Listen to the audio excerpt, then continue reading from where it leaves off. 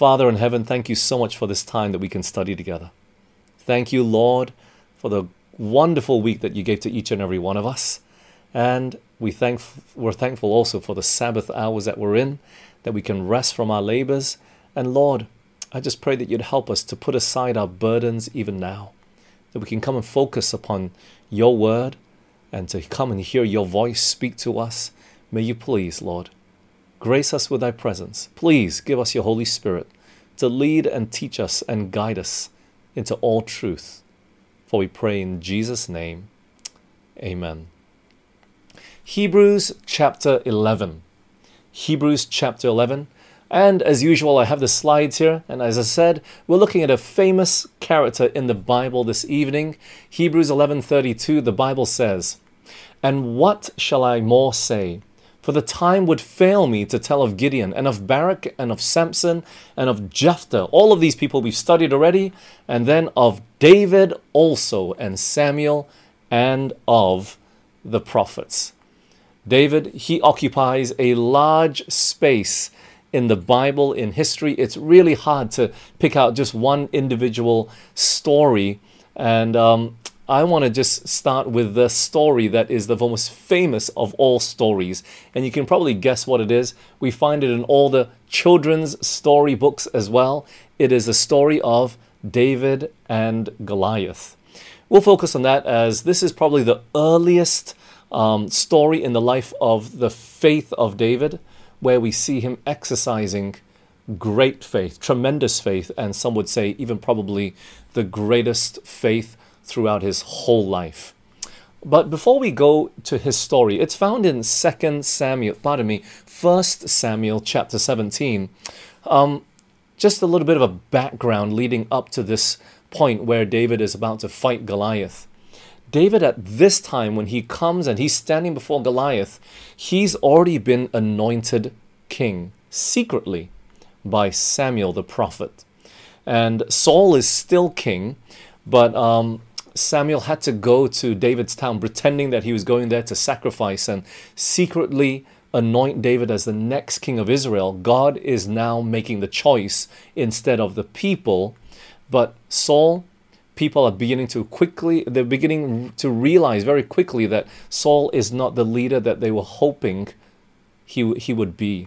And so he's impetuous, he's a fiery, hot-tempered leader, and they can't really trust him. A rash man, capable of doing anything, really, if you cross his path in the wrong way. And so, as a result, for Saul, an evil spirit had come upon him, and God had rejected him already. And David now, he's been anointed, and we pick it up in 1 Samuel chapter 17, starting there in verse 1. "Now the Philistines gathered together their armies to battle, and were gathered together at Shochoh, which belongeth to Judah, and pitched between Shochoh and Azekah in Ephes-dammim. And Saul and the men of Israel were gathered together and pitched by the valley of Elah, and set the battle in array against the Philistines. And the Philistines stood on a mountain on the one side, and Israel stood on a mountain on the other side. And there was a valley between them. And there went out a champion out of the camp of the Philistines, named Goliath of Gath, whose height was 6 cubits and a span." Pardon me, I forgot to change the slide there. But look, the Philistines, they've come looking for trouble with the Israelites. They're pitched on one side of a mountain, and on the other side, the Israelites are pitched. And out comes Goliath, their champion. The Bible says that he was 6 cubits and a span.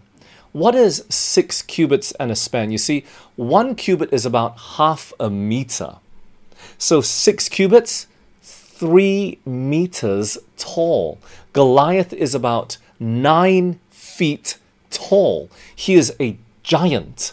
For reference, I think a basketball hoop is about 10 feet tall. I'm not sure. Maybe I might be mistaken, but he is 1 foot shy of the height of a basketball hoop, And so he is a giant. He's really tall.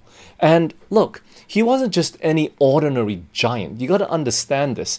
You see, people that normally get that tall, right? They're really skinny. Their bones and their muscles can't hold them up. They're kind of a bit deformed. They're too tall. But this wasn't the case with Goliath. He was tall, but he was also muscular. He was built. Look at what the Bible describes about the armor that he wore, and then his shield and sword and different things. Look what the Bible says here in 1 Samuel 17, continuing in verse 5. And he had a helmet of brass upon his head, and he was armed with a coat of mail, and the weight of the coat was 5,000 shekels of brass. And he had greaves of brass upon his legs, and a target of brass between his shoulders, and the staff of his spear like was a weaver's beam, and his spear's head weighed 600 shekels of iron, and one bearing a shield went before him. In verse 5 there it says that the weight of the coat was how much? 5,000 shekels of brass. Friends, do you know how heavy that is? That is about 41 kilograms or 91 pounds. His armor was 41 kilograms. Some ladies are about that weight. Do you understand that? So he was not some skinny person walking around tall and skinny and deformed. He was built. He was strong. He was a giant. And that doesn't even include his helmet of brass and the greaves of brass, which is the brass that would cover his legs. He was wearing armor from head to foot. I mean, head to foot? Yes, head to foot. I'm sorry. And on top of that, it says that his spear's head alone weighed 600 shekels. And it sounds a lot, but that's about 7 kilograms. Just the head, not the whole spear. You got to understand this. And 7 kilograms doesn't sound like a lot. 15 pounds does not sound like a lot. But this is just the tip of the spear's head. 15 pounds or 7 kilograms. We can understand here now why Saul is probably trembling and the whole army is trembling. Goliath represents the mother of all problems, the trial of all trials, the greatest of all problems that you might ever face in life. These are the sorts of problems that come into your life just once in a lifetime, ready to crush out your spirit and any hope and joy that we have in our lives. You know, friends, have you ever experienced such a problem before? Young people, probably you haven't. Problems, they come sparsely when you're young, but they seem to increase as you get older and older and older. It's called the midlife crisis for a reason. Why? Because many of us maybe have never faced such tremendous problems until we get to that point. But Goliath, he represents the biggest of all problems that we ever face, ready to crush out your life and your spirit, and you feel like giving up on God and tempting to just abandon him altogether. This was the experience of Saul. And he wasn't ready. An evil spirit had come upon him, you see. But Goliath comes out with a challenge. If you defeat me, the Philistines and us will be your servants. But if we defeat you, you will be our servants. Let's continue reading. 1 Samuel 17, verse 10. And the Philistines said, I defy the armies of Israel this day. Give me a man that we may fight together. And when Saul and all Israel heard those words of the Philistine, they were dismayed and greatly afraid. Saul was afraid. Why? God wasn't with him anymore. God had abandoned him, you see. He was the first king of Israel, and it was chosen by man, yes, but God was with him at the very beginning. But it seemed that Saul always seemed to walk in his own will and his own way, and he just stopped obeying God. The last straw was when God asked him to kill all the Amalekites, all the women and children, all their cattle and everything. And Saul, he went halfway. And that was the last straw.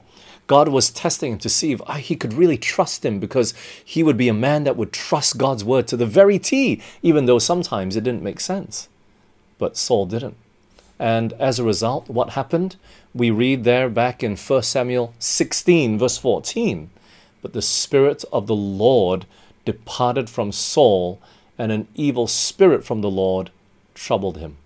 You see, God had rejected him from being king, and he had chosen someone else. And we all know who that is. David, of course, who was anointed secretly by Samuel while Saul was still yet alive. So that's why the whole host of Israel is trembling. God is not with them because God is not with their leader. And it just goes to show how important it is when you are a leader, and how being the man of the house is such an important position, because that is the position of influence. Through the leader, through the head of the home, if God is not with the leader of the home, the chances are God will not be the leader of anyone in the home.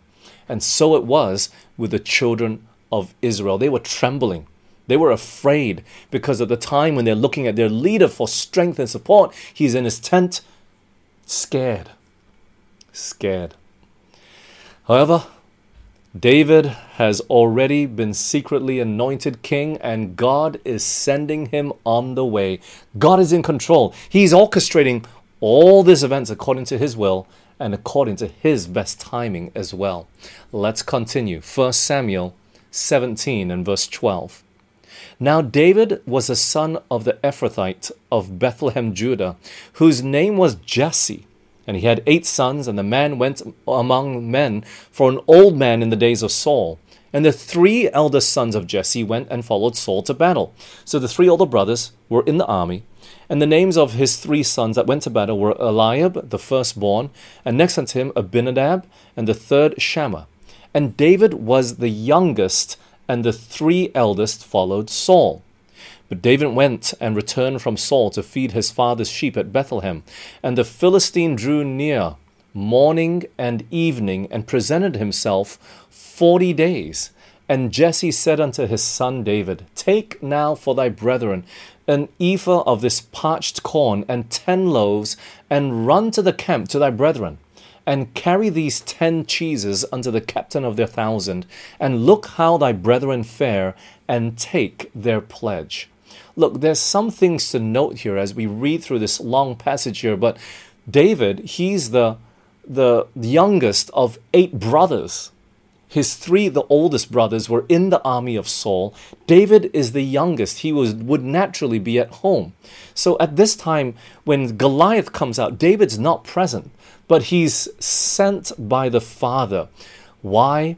To see how his 3 older brothers are doing, and to send them some food. David, he's just at home following what his dad wants. The youngest, maybe you could say the spoilt one, well, we don't know. But David is being sent to where Goliath is. God is in control already. It seems like man has one reason, but God, he's got a different. Let's continue, shall we? Verse 19. Now Saul and they and all the men of Israel were in the valley of Elah, fighting with the Philistines. And David rose up early in the morning and left the sheep with the keeper, and took and went as Jesse had commanded him. And he came to the trench as the host was going forth to fight, and shouted for the battle. For Israel and the Philistines had put the battle in array, army against army. And David left his carriage in the hand of the keeper of the carriage, and ran into the army, and came and saluted his brethren. And as he talked with them, behold, there came up of the champion, the Philistine of Gath, Goliath by name, out of the armies of the Philistines, and spake according to the same words, and David heard them. And all the men of Israel, when they saw the man, fled from him, and was sore afraid. David has just arrived. He's come into the camp, and just at that time, Goliath comes out and issues another challenge. He's taunting them. He's making fun of them. He's cursing at them. And David looks around and he sees everybody's afraid. So he gets curious. At least that's what it seems like, right? when we look from the outside in at the bigger picture, a young boy, never been to battle before, and now he's curious to see what the battlefield is like. And not only that, there's rumors that this huge giant there in the Philistine camp. And so it seems from outward appearances, David's curiosity just got the better of him. But God had other plans. You see, he was stirring David's heart. He was moving upon David to do something bigger. So David asks, what's going on? And this is a reply that he gets from his older brother. Look at this. 1 Samuel 17:28. And Eliab, his eldest brother, heard when he spake unto the men, and Eliab's anger was kindled against David, and said, Why camest thou down hither? And with whom hast thou left those few sheep in the wilderness? I know thy pride, and the naughtiness of thine heart, for thou art come, that thou mightest see the battle. From the outset of reading the story, we know that Eliab has already got the wrong picture. The father had sent him to give them food. But David was just asking, what's going on, what's going on? And Eliab comes to this conclusion. You're just being mischievous. You're being curious. You shouldn't be here, David. Why have you left those sheep alone back at home? Go home. This is not the place for young boys like you. You see, Eliab tries to reprimand David. But look at David's reply. Look at this. And this is the key text that we want to dwell on today. Verse 29. David said, What have I now done? Is there not a cause? Is there not a reason why all this is happening? David could see that this was not by chance that he was here, that he just happened to be here at this time. He could discern the movings of providence. He could see God's hand in all of this. He somehow knew that he was there for a reason, more than just delivering food for his brothers and bringing back a report to his dad about how the brothers were doing. You see, David understood the winds of providence and the guiding hand of God. You know, friends, what the world looks at as chance, it really isn't. It's God's providence. And the two are very close. Why? It's not the difference in act. It's not that one is different from the other. It's how the individual looks at it. It's how it's perceived by each person. Does that make sense? Chance and providence are really the same situation, but to different people. One looks at it, it's chance. Oh, I just happened to be here at this time. What was the probabilities of that happening? That's chance. We don't think too much about it. It was just a surprise. It was something that tickled my fancy. But providence is the same situation, recognizing that God brought us here to this point for a certain reason. And David, he sees it. You see, to David's brothers, they just thought that David was wanting to play, to see what he was like and just see what war was like, pardon me, and curiosity got the better of him. He was just being a young boy, being a busybody. Surely God wasn't bringing him, of all people, to come and fight the part of Saul's army. He was too young. He was too inexperienced. He was their younger brother. What was he doing there? He had no right, in a sense.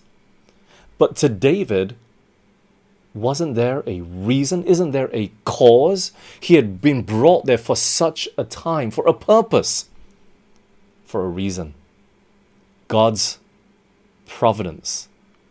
You see, friends, the question that I have for you this evening so far at this point is, do you understand when God guides your life? Can you tell the difference between providence or chance? Do you know that all things work together for good? And that God has his reasons for things to work out this way?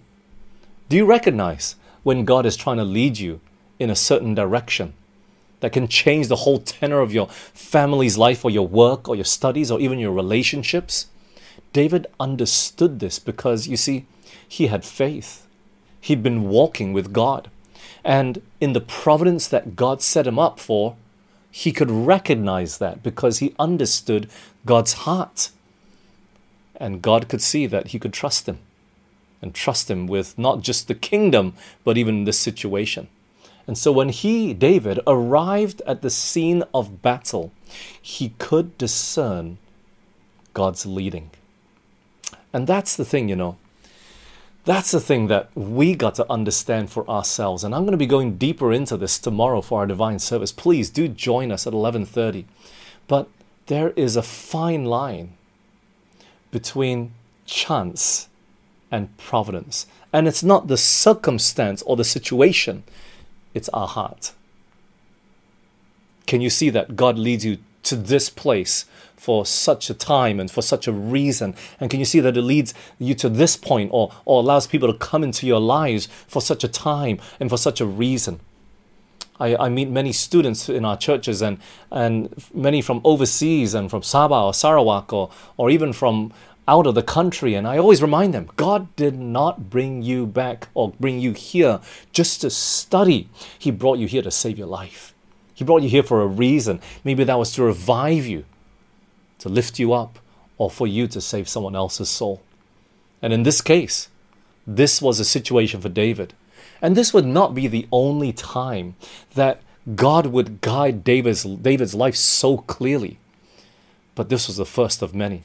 You see, when David was a fugitive, he was running from Saul. Saul finally figured out, he put 2 and 2 together.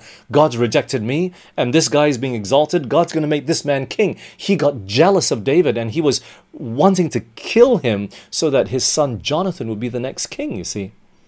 And so, as Saul was hunting David down like a dog and a wild animal, one time Saul was resting in a cave. And David and his men were just hiding there. And his men told him, "This is God guiding. Kill him. This is God leading. Let's kill him." David said no. He said no. Providence, it may seem. But here he could even then discern the moving of God's Spirit. Another time, Saul and his whole army was asleep in the middle of the night, and David and one of his soldiers, his men, crept down into the camp and took his spear with him. And the soldier that was with him said, "David, just give me one shot. One shot is all I'll need to pin him to the ground and kill him." This is God's providence. What would you say then, friends? Would you be able to discern the providence of God in guiding you to that situation when everyone else around you is telling you something opposite to what God wants you to do? So David is familiar with not only the providence of God, but especially the voice of God. And here, in the camp of the Israelites, just as he arrives, he understands God's providence. Friends, would you be able to discern God's guidance when everyone around you and the circumstances at hand seem to indicate differently? This is why we need such a close walk with God, to be able to understand when to move forward and when not to. The circumstances seem favorable in the case of Saul when he was asleep or in the cave, but yet it was not God's will for Saul to die by the hand of David. It was not for David to lift up his hand against the Lord's anointed. He understood providence. And so, friends, we got to be so careful with that, because why? There is a fine line, but yet they are worlds apart from what is the providence of God and chance. But coming back to the story of David and Goliath, by and by, Saul hears of David and the whispers are going out, "Oh, this boy, he's asking about, Goliath." And, he's brought in before Saul. The rumors are getting there. This man is willing to go out and fight. So David is brought in. And look what the Bible says. 1 Samuel 17:31. "And when the words were heard, which David spake, they rehearsed them before Saul, and he sent for him. And David said to Saul, Let no man's heart fail because of him. Thy servant will go and fight with this Philistine. And Saul said to David, Thou art not able to go against this Philistine to fight with him, for thou art a youth, and he a man of war from his youth. And David said unto Saul, Thy servant kept his father's sheep, and there came a lion and a bear, and took a lamb out of the flock, And I went out after him and smote him and delivered it out of his mouth. And when he arose against me, I caught him by his beard and smote him and slew him. Thy servant slew both the lion and the bear, and this uncircumcised Philistine shall be as one of them, seeing he hath defied the armies of the living God. David said moreover, the Lord that delivered me out of the paw of the lion, and out of the paw of the bear, he will deliver me out of the hand of this Philistine. And Saul said unto David, Go, and the Lord be with thee.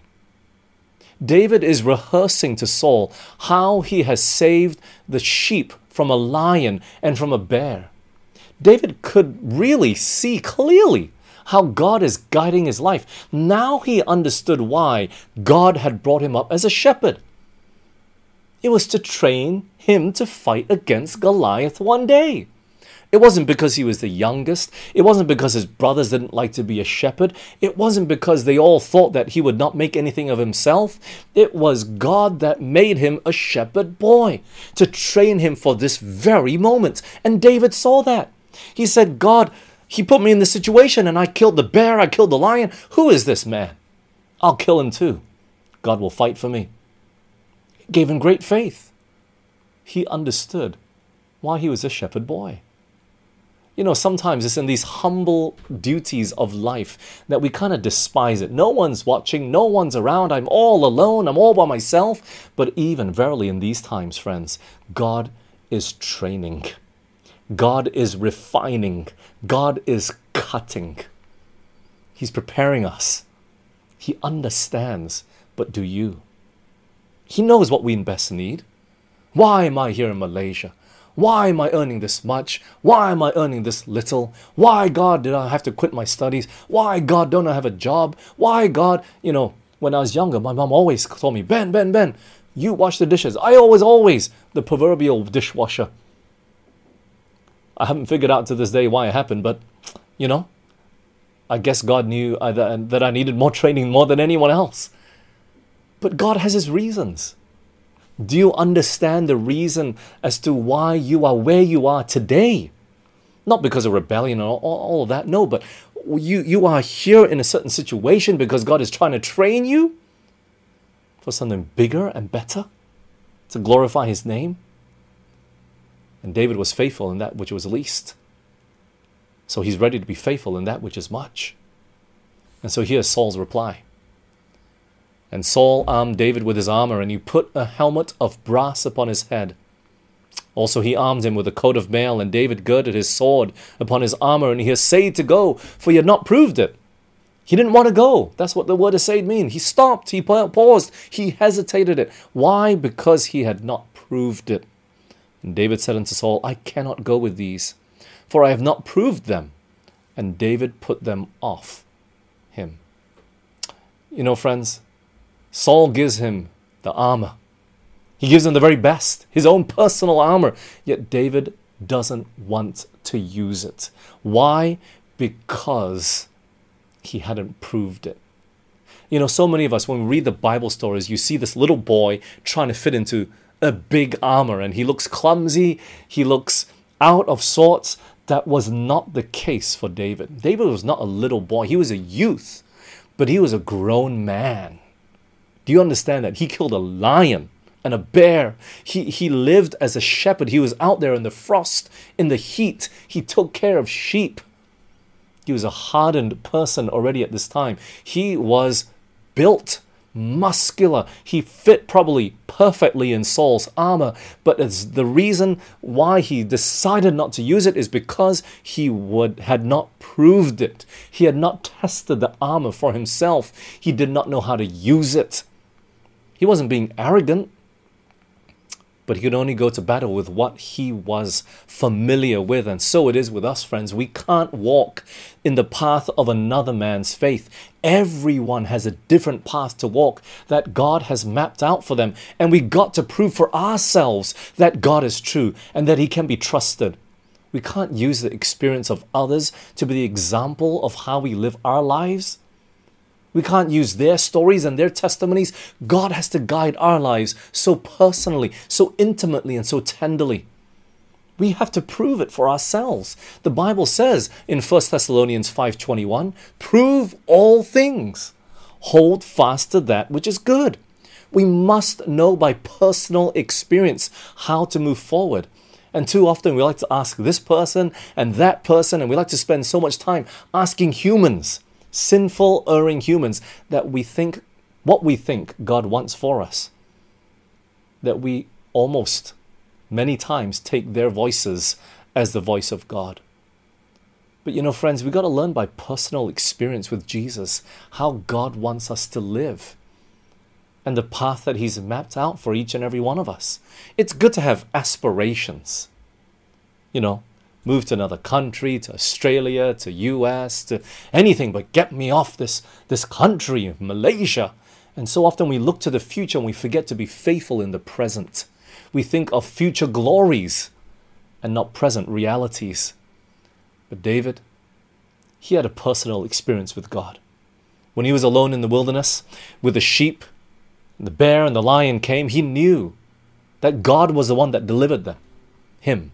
He knew that it was God's protecting care that he stood there to tell these stories. He had a personal encounter with Jesus. And as he stands before Saul, he realizes why God allowed all these things to happen. It is evidence to himself and even to Saul that God had put him in this time to be the Savior for the Israelites. 1 Samuel 17:40. And he took his staff in his hand and chose him 5 smooth stones out of the brook and put them in a shepherd's bag, which he had even in a script, and his sling was in his hand, and he drew near to the Philistines. You know, some people ask, why 5 stones? Why not just 1? If David had so much faith, why did he take 5 stones? Did he not trust God, that God could do it with 1? You see, it wasn't that, friends. We have to do our best. And then we can let God do the rest. God will not do for us what He's left for us to do. You know, it's not a certainty. We don't go out with just 1 arrow, right? Walking by faith does not mean sitting around in idleness waiting for God to lift our arms and our feet. It's putting our lives in the path of providence so that God can use us.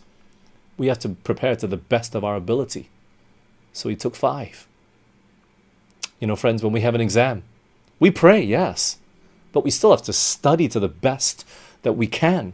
Yes, rest on the Sabbath and trust God that He'll make up for that lack. But during the other 6 days, we must labor. We got to work to the best of our ability, and then and only then can we expect that God will help us. David took 5 smooth stones. Little did he know that he'd only need 1. Let's continue. Verse 45. Then said David to the Philistine, Thou comest to me with a sword and with a spear and with a shield.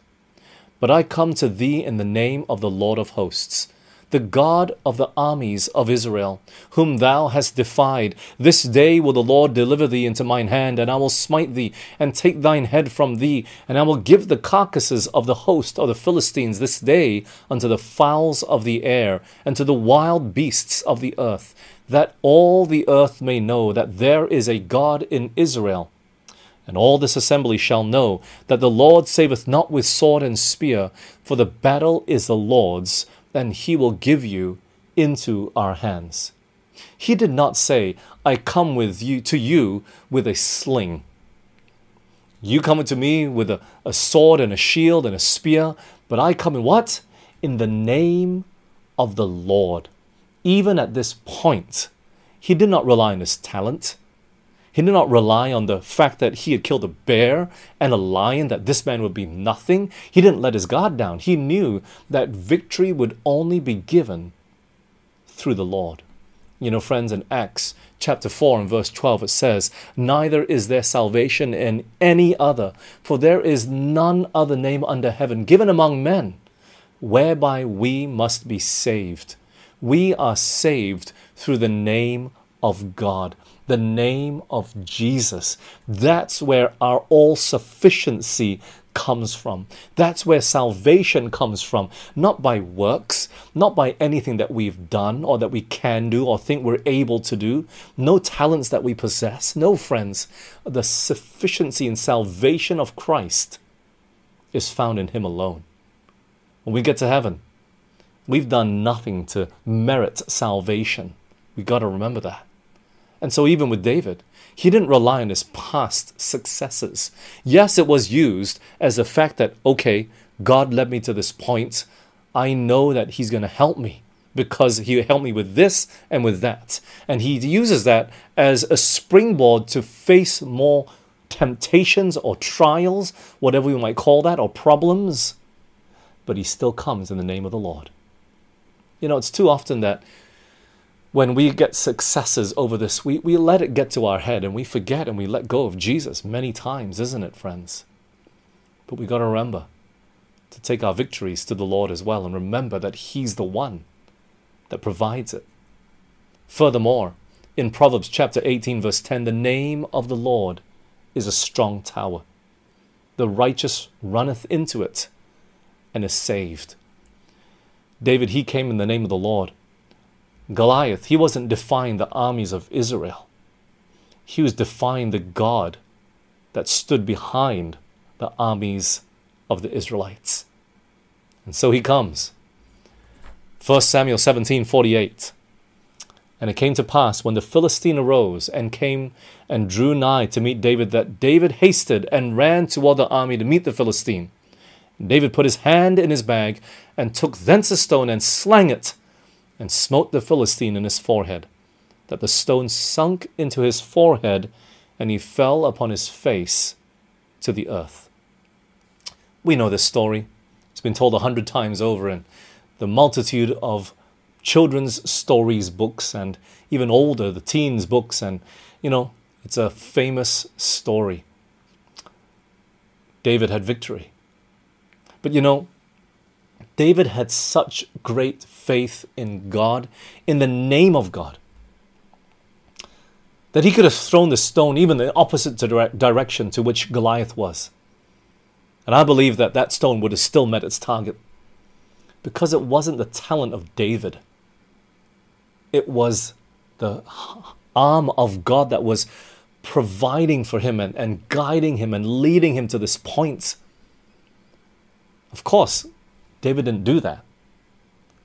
But it was still faith that wrought the victory for him. And it wasn't talent. It wasn't past experience. It was his trust in God and trust in His name, that God had brought him here for such a time as this, and that gave him the strength to face Goliath and even then give him victory. Friends, are you facing a Goliath in your life at this moment? A problem that's so big that it makes you fearful, makes you want to lose hope and give up hope in God? Have you been just minding your own business and it just seems like life took a really mean and low blow to you? Trouble came looking for you, even when you were doing your very best to avoid it at all costs. Has life knocked you down low? This is the time to start exercising faith in God, This is the time to hold on the tightest to Him ever from what you've ever experienced before. David understood that, and his life was building up to it. But to many of us, the Goliaths in our lives catch us by surprise, and it sweeps us off our feet.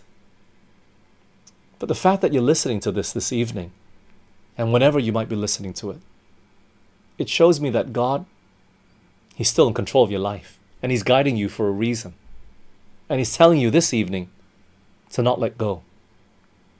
Yet, there's another group that has no idea about what I'm talking about.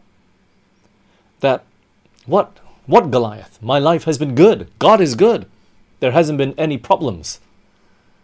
Well, it's time to start building your faith. Time to start experiencing God's providence in your lives at an intimate and personal level. because it's only a matter of time before Goliath rears his ugly head and comes looking for you, you know. And I know that God never makes mistakes. He will use every situation to refine our characters. For David, it was a shepherd boy. And right now, wherever you are, I know that God is refining your character. And you might be tempted to complain about your circumstances and your situation, but I want to remind you this evening, it might not be the Goliath in your life, but I know that at this time, wherever you are, God can and will and is still willing to work in you and through you, to prepare you for the Goliath that will come sooner or later. And so tonight, right now, wherever you are, maybe all is peaceful and happy. I know that right there, God, He's preparing, He's refining, He's chipping away, ready to set you up for the greater problems that will come, so that you can face life head on in spite of all the problems that come. But we got to not take this time for granted. Let's not waste it away. Let's make sure to prepare for the time of trouble in the times of peace and prosperity. You know, today, right now, as I'm preaching this, we're in 2020. We're in the midst of a pandemic that's never been seen before, at least not in any of our lifetimes. And, you know, many are suffering today because in times of peace, they thought that that was a time to enjoy life even more. Buy more toys, buy more gadgets, go travel more, eat out more, enjoy life. And through this pandemic, you know, I read an article somewhere that more people than ever before now are saving, not spending, because they don't know what will come tomorrow. But you see, that's the problem, friends. For some, it's too late. It's too late to start saving because some people have to start relying on their savings because they got nothing coming in on a regular basis, no income. You see, friends, it's when times are good that we have to prepare. It's when times are good that we have to start saving. We got to make it a habit, right? And so too from the spiritual standpoint. When everything is good right now, you got to prepare. Goliath will come sooner or later. He'll come with a challenge. He'll come looking for trouble. He'll come looking for you. That is a guarantee, all but a guarantee. It will happen, friends. So, if you're not of that group that's facing Goliath right now, God is gracious. And you can't take this time for granted. Now, as never before, we need to make an earnest preparation to learn to walk with Jesus, to discern and hear His voice, to understand His guiding hand, and to know Him personally as our Lord and Savior. Regret, it's just that. It's too late. But Jesus, He's waiting right now. He always is. He's knocking on the door of our hearts. He wants to gain entrance. He wants to clean up our lives. He wants to prepare us for something bigger and greater beyond just our own lives and ourselves. He wants to be your rock and your refuge and your Redeemer and Savior. Why don't you let Him today? Let's pray. Father in heaven, Lord, I want to thank You because You're so gracious to each and every one of us. Many of us, we just like to enjoy the pleasures of this life, and we forget You for a season. Many of us, we're like Saul. We're happy in the good times. But man, are we depressed in the bad times. Lord, please, help us not to be like that. Help us to be even keel. Help us to have an abiding trust. A trust that cannot be shaken no matter what happens to us. And so, Father, please, I pray for those out there this evening that might be suffering. They're facing tremendous trials. They need Your help. I pray that You would speak so tenderly and dearly to them, and that You help them to see that You are the solver of all their problems, whether it's financial, whether it's health, no matter what it is, whether it's emotional. Lord, help them to understand that You can help them. And for those that have not met the Goliaths in their lives, Lord, help us. Help us not to be naive. Help us not to be thinking that this will never happen to us. Lord, life, it comes at us fast. And I just pray that you please help us today in times of peace to prepare for the times of war. Guide us, O Lord, and help us to make that diligent preparation today, that it'll become a habit to walk with you, so we can discern your voice, especially in the troublous times. For we pray in Jesus' name. Amen. This media was brought to you by Audioverse, a website dedicated to spreading God's Word through free sermon audio and much more. If you would like to know more about Audioverse, or if you would like to listen to more sermons, please visit www.audioverse.org.